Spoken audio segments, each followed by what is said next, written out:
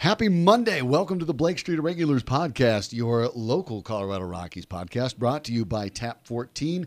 Tap 14, 1920 Blake Street, just a hop, skip, and a jump from the home plate entrance at Coors Field. Just step down there, enjoy their beautiful rooftop. Summer is here. Enjoy with their 70 Colorado beers on tap, 100 distilled Colorado spirits, and a rotating, locally sourced menu by Chef Andrea Varela up there. It is my place to go before and after every single Colorado Rockies game. Check them out at tap14.com. Spell it out, tap14.com. My name is Sean Drotar. I'm your host. And with me today is the president of Mile High Sports and president. That's and fancy. My co-host on Mile High Sports Radio on weekday morning, 7 to 9 a.m. Nate Lundy. Fancy president. I like that. I like that. You know, it's not like you didn't know that was the case. Does my wife get to call herself the first lady? She'd probably think that was fun. She might be down. She your might be down thing, with that. Man. You do how you want to do it. You do you. All right. What is wrong with this team? They swing and miss a lot, Nate. In a six-game homestand against the Angels and the Brewers, the Rockies struck out 60 times for the math inclined. That's an average of 10, but in the final game of the series, they struck out 15 times, 13 of them against Freddie Peralta, who is making his major league debut. This has to be a situation the Rockies have to fix. I understand that we're hearing about more launch angles and teams trying to hit home runs, but eventually you've got to put the bat on the ball, right? Yeah, well, I mean, that's what. So there's the worst thing you can do in a plate appearance, obviously, is strike out, because you're not even giving an opportunity for somebody in the field to have an error, let alone, to get a base hit or a double or to get an RBI or sacrifice fly or to bunt somebody over or whatever. That's just wasted time at the plate. It's like empty calories, right? If you're somebody that's on a diet or you're doing, you're trying to get yourself into shape, they talk about just like empty calories that you put in your body. Well, that's what this feels like. It's just a complete and utter waste of a trip to the plate. And look, I can understand you want to strike out 7 times a game, 8 times a game. I mean, you just play the MLB odds, and I understand that that's going to happen. But when they're doing it, to your point, an average of 10 times a game, when they're doing it 15 times, 15 outs that didn't even allow somebody to get, partway down the line to first, it's ridiculous. And I think probably what's most frustrating for me is when you look at the standings in the NL West, and you think to yourself, I'm not saying you got to turn all of these things into wins or what have you, but when you can see the top of your division, when it's within view, and you think about all these strikeouts, I think that's what bothers me more than anything. I understand that this is a team that likes to launch it over the wall. I get it. But when you can see the Diamondbacks right in front of you and you're like, man, if we were playing a little better at home, we could do something about that. We could be chasing them. We could be in the conversation, and they're just not there. Well, I'm glad you mentioned that, because as we record this, they're 2.5 games out of first, but they're 4 games under 500 at home. They've essentially squandered probably the best road start they've ever had in their history. They've played better on the road now than we've really ever seen them do so. And because they've been so ineffective at home, in part because of the swings. Now we look forward for the Rockies. Starting tonight, they start a 9-game road trip. That 9-game road trip plays every single team in the NL West. They take on everybody in that road trip for these next 9 games. So this ends up being absolutely enormous. They skip the one team that they want to catch, Arizona, but they get San Diego, they get San Francisco, they get L.A., and these aren't teams you can mess with when it comes to striking out. San Diego's got a great pitcher's park. San Francisco, a great pitcher's park. The Dodgers, a great pitcher's park. So you're already behind the 8 ball if you're the Rockies. And what I find concerning, and maybe it is a home road thing, watching Peralta yesterday, a guy making his debut, was literally pitching down on Colorado Springs in the Brewers minor league system. They brought him up, just drove him up I-25 on a Saturday night, started him the next day. He worked the Rockies up in the zone, knowing that these guys want to uppercut it out. Well, if you're working up in the zone, that uppercut lofting swing not only gives you the same slow looping holes in a swing that you'd get in any circumstance, but you're never even going to be able to get to it. So you can throw the high strike, and if you can allow the pitcher to get the high strike going, on top of that, it already looks faster from the eye angle coming in. So the Rockies have to find a way to change their approach. If it was one player, I would probably look at it and say, okay, maybe that person needs to sit a little bit. But it's not. This is the whole team. We talked about 10 per game in the 6-game series, but if you take the season as a whole, they're averaging 9 strikeouts a game on offense, the 5th worst in the league. Whose responsibility is this to get this right? I think there's a couple of things. I mean, obviously you have a hitting coach for a reason. Excuse me. You have a hitting coach for a reason. I think you also have leaders on the team that need to be able to step up as well. But here's maybe for me, and look, we don't always know what goes on behind the scenes, right? We don't always know what goes on in the clubhouse when the media is not there.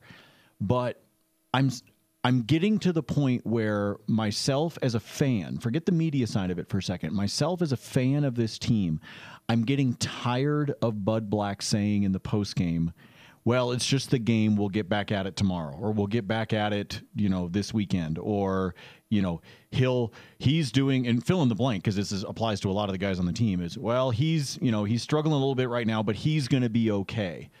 No, actually, Bud, we're to the point now where it is the middle of May, and this has been happening for 7 weeks now. So, no, this isn't just somebody needing to break out of a slump. This isn't a guy who's gone 0 for 20 over the last handful of games that is eventually going to fight his way out. This is beyond that now, Sean. This is a trend. This is a problem. This is quickly becoming an epidemic.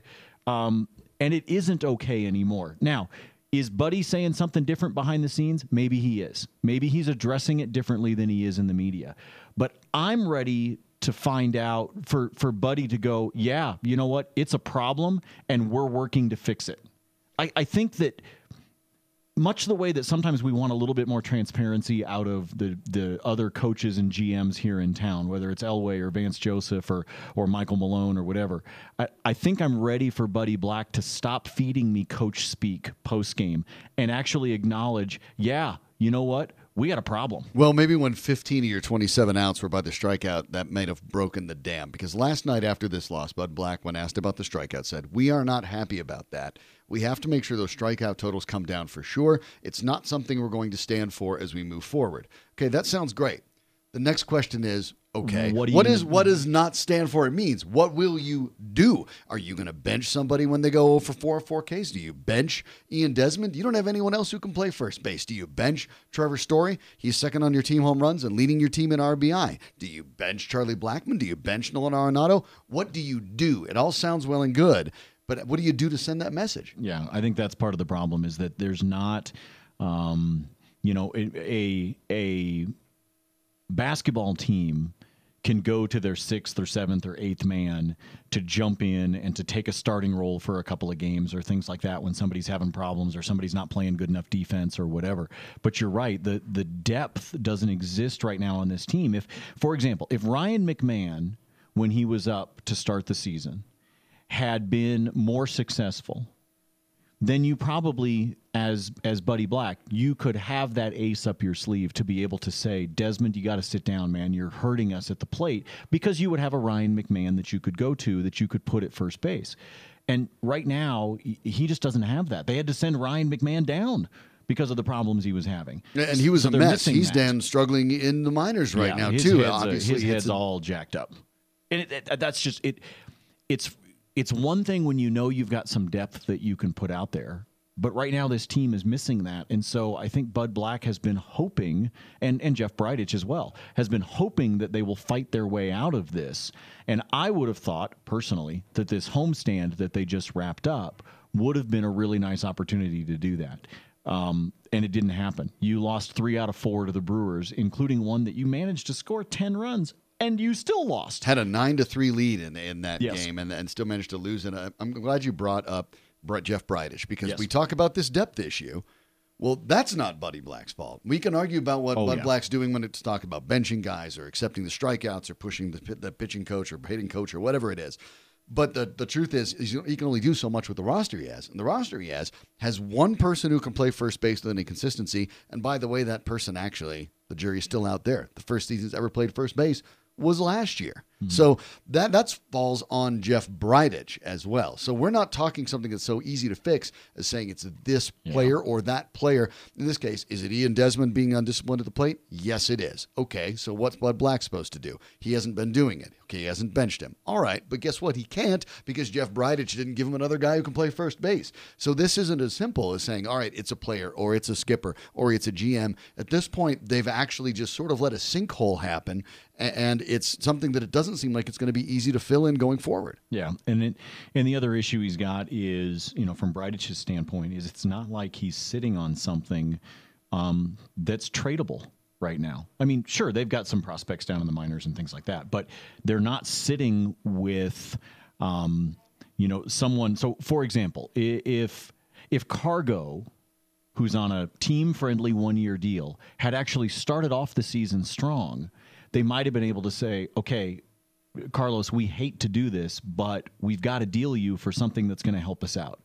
And maybe you do him a solid. Maybe you send him to a team that he wants to go to or whatever, just to go get yourself somebody that can help, somebody that can platoon, somebody that can come in and maybe out of a 7-game set can play 4 of them for you, just so you've got. They don't have that because Cargo's not doing well right now. Ian Desmond's contract is absolute hell.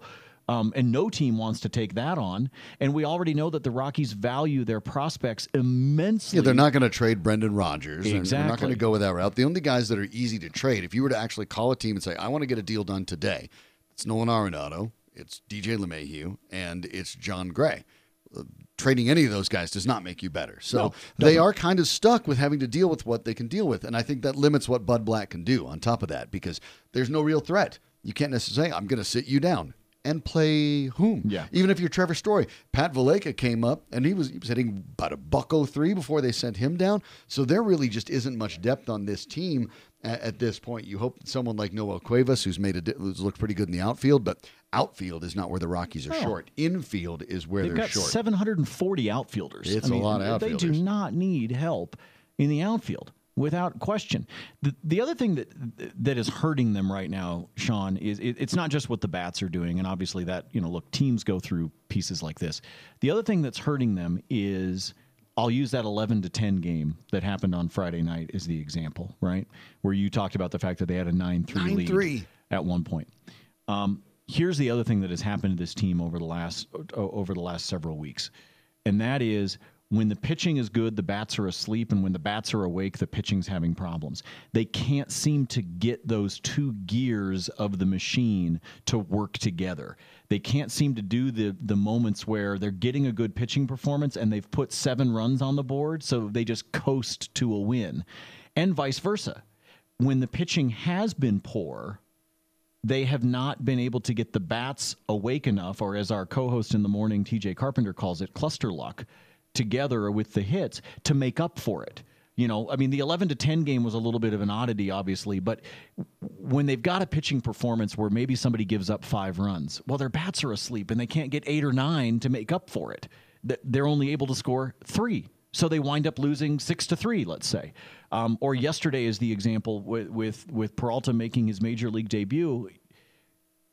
You can't get anything going. And that to me is where it's like those of you that grew up driving a manual transmission like I did. Yeah. You remember that sound, when the clutch didn't quite go right. You remember that sound? Unfortunately. Right. I'd like to pretend I didn't do it, but I did. And there's so many games, Sean, over the course of the last, let's say, 3 weeks, where I've seen that happen, where the gears are grinding and you're just barely off.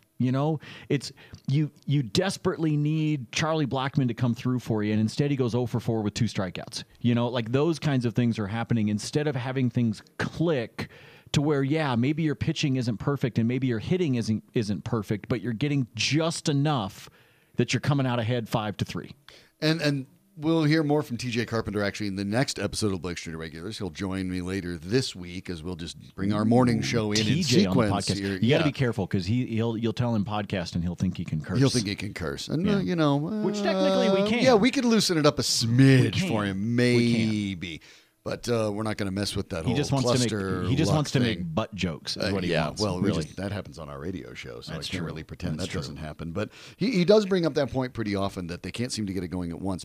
And that is a little odd because when your pitcher is going well, as a hitter, you shouldn't feel like you have so much pressure that you have to Exactly. crank it out of the park. You should be able to relax. Like, all right, you know what? I'm just going to try to hit a clean single. I'm just going to try to advance the runner. I'm going to drop my shoulder and try to flip it opposite field because we're not down 3-4 runs. I don't need to kill it. But the Rockies don't seem to approach their plate appearances that way. It seems as if it's the reverse. When their pitcher's going well, for some reason they think, well, now we'll just pour it on because, I don't know, we have margin for error or something. But it's not working, and it's consistently a problem.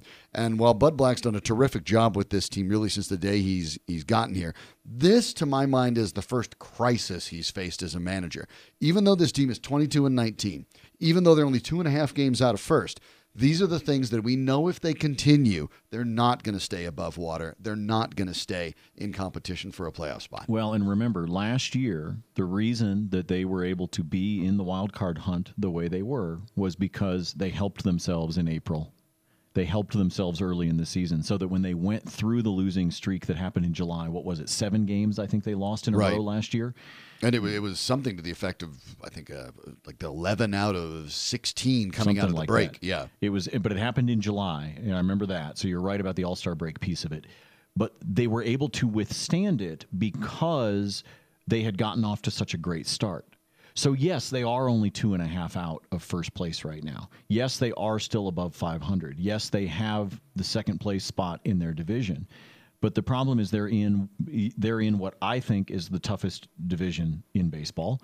And because of that, you have to believe that those teams that are behind you, the teams that you're about to play, that you just talked about, the Padres, the Giants, and the Dodgers on this road trip, you have to believe that those teams are eventually going to get right. And shoot, Sean, it might happen over the course of the next 9 games. Well, it very well might. You could find yourself in suddenly dropping back in the standings in a hurry if you're not careful over these next 9 games. They're probably far enough ahead of the Dodgers, even though I take a look at the Dodgers. I know they have injury situations. If you're not scared of the Dodgers, you're not paying attention. They have more than enough talent.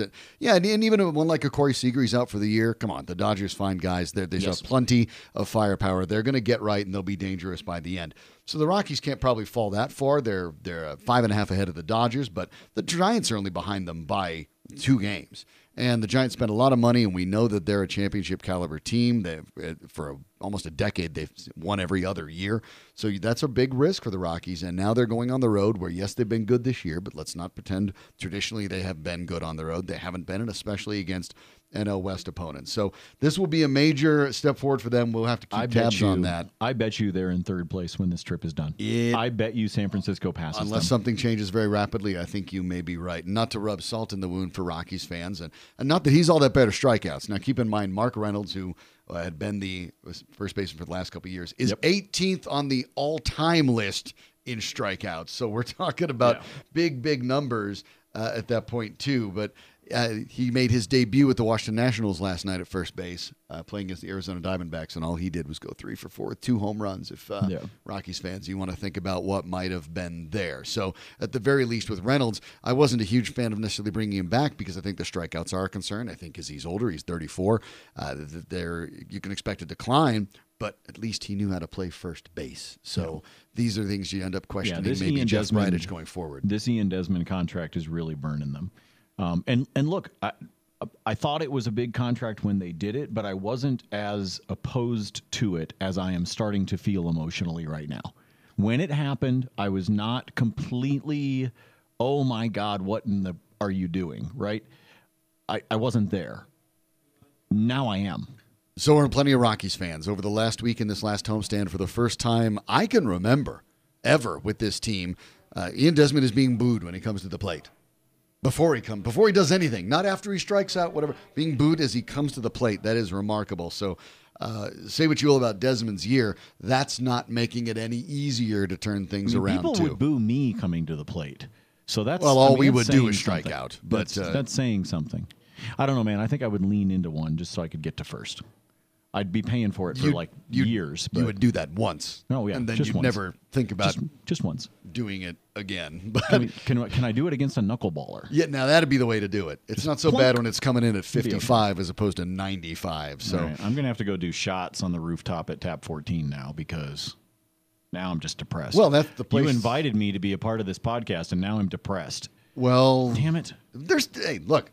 they're still ahead. At least we're having this conversation about the Rockies, concerned about them, and they're winning as opposed to having these when they're, 12 and 22. So things are still looking up. They could be 10 and 31, and that would really suck. Right. Things are looking up. And so it's still a beautiful time to go out to Coors Field. Yes. As we record this today, Gorgeous. it's been raining. But It was you know like what? hailing. But that's okay. They're not playing here tonight. But That's regardless, even if it does rain or shine, you can still go to Tap 14 up on 1920 Blake Street because there is an inside part as well. Yeah. And they have plenty of umbrellas, and it's still warm, and it's still nice. So make sure you head up there. 70 draft beers on tap, all Colorado. All Colorado. And by the way, I also want to mention, because we always talk about the ballpark location because it's right there at Coors Yeah. Field. But if you happen to find yourself up at Uptown at 19th and Logan, check out the new one. I've been up there 3 or 4 times. Ooh, it's fancy. It's really, it's beautiful. I mean, the ballpark location, the Lodo one is fantastic. You're right, that rooftop. I mean, who doesn't love the rooftops in downtown?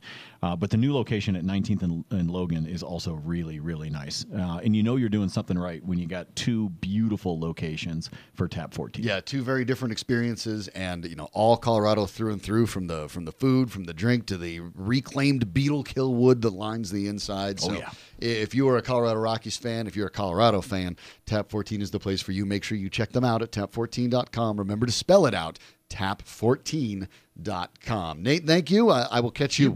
I'll catch you tomorrow, like we do every weekday on Mile High Sports Radio, 1340 AM, 104.7 FM in Colorado. Or you can always catch us streaming either on demand or live on the Mile High Sports app. So thank you for joining me. I appreciate it. For Nate Lundy, I'm Sean Drotar. This is the Blake Street Irregulars from Mile High Sports.